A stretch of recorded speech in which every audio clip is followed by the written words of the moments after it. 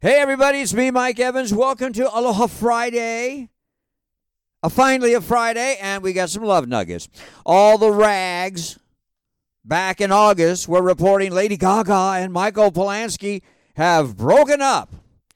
Well, I knew different. And they were hand in hand at a Saturday Night Live party last Saturday. You know, maybe they should talk about getting married. I mean, it would be about time. They've been dating for over 3 years. A little about Michael, big tech guy, CEO of Facebook co-founder Sean Parker's company. He went to Harvard and is friends with the Biden family. You know, if they get hitched, though, I don't think there's a need for a prenup. Lady Gaga is worth $330 million. Michael is worth $550 million. Ka-ching. And I love this story. Jennifer Garner and Ben Affleck talk a couple of times a week about their kids. They are 17, 14, and 11. Talk about their school, any friends they have, general parenting stuff. And after talking to Jennifer, Ben always talks to his kids. That is a rare but really good Hollywood breakup. It is Friday movie news. Five Nights at Freddy's is the latest of the franchise from the video game. Opens everywhere today. And while it's not my cup of tea, boy, there's a solid fan base and should do great box office. Oh, and don't forget Taylor Swift's movie and Flowers of the Killer Moon. They're still playing everywhere. 3 stars for each one of those. However, debuting on Netflix tonight, if you're going to be staying at home, Paying Hustlers. You know, it's hard to believe that Emily Blunt and Chris Evans and Andy Garcia could star in such a bomb, but boy, they did.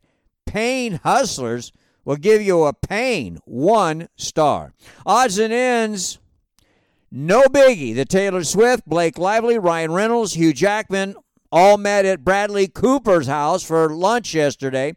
They are all friends. They get together often. And they will star, rumor is, may do cameos all together in Deadpool 3.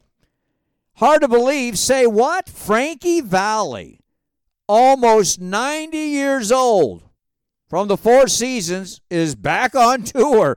18 cities for Frankie Valli. Good for him. Some Disney crap.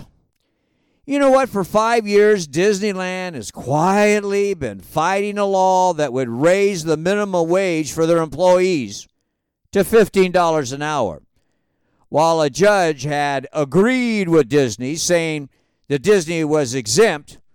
The California Appeals Court this week overturned that judge's decision and ruled Disneyland must pay the new minimum wage. Come on, Disneyland.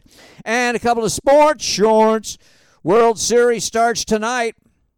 I like the Texas Rangers over the Arizona Diamondbacks in 5 or 6 games. And horrible weather this weekend, and I think it will affect some NFL games and college games. Maybe some big upsets coming. I know I'll be watching. Hey, have a wonderful weekend. Take care. We will do it again on Monday. Mike Evans, see ya.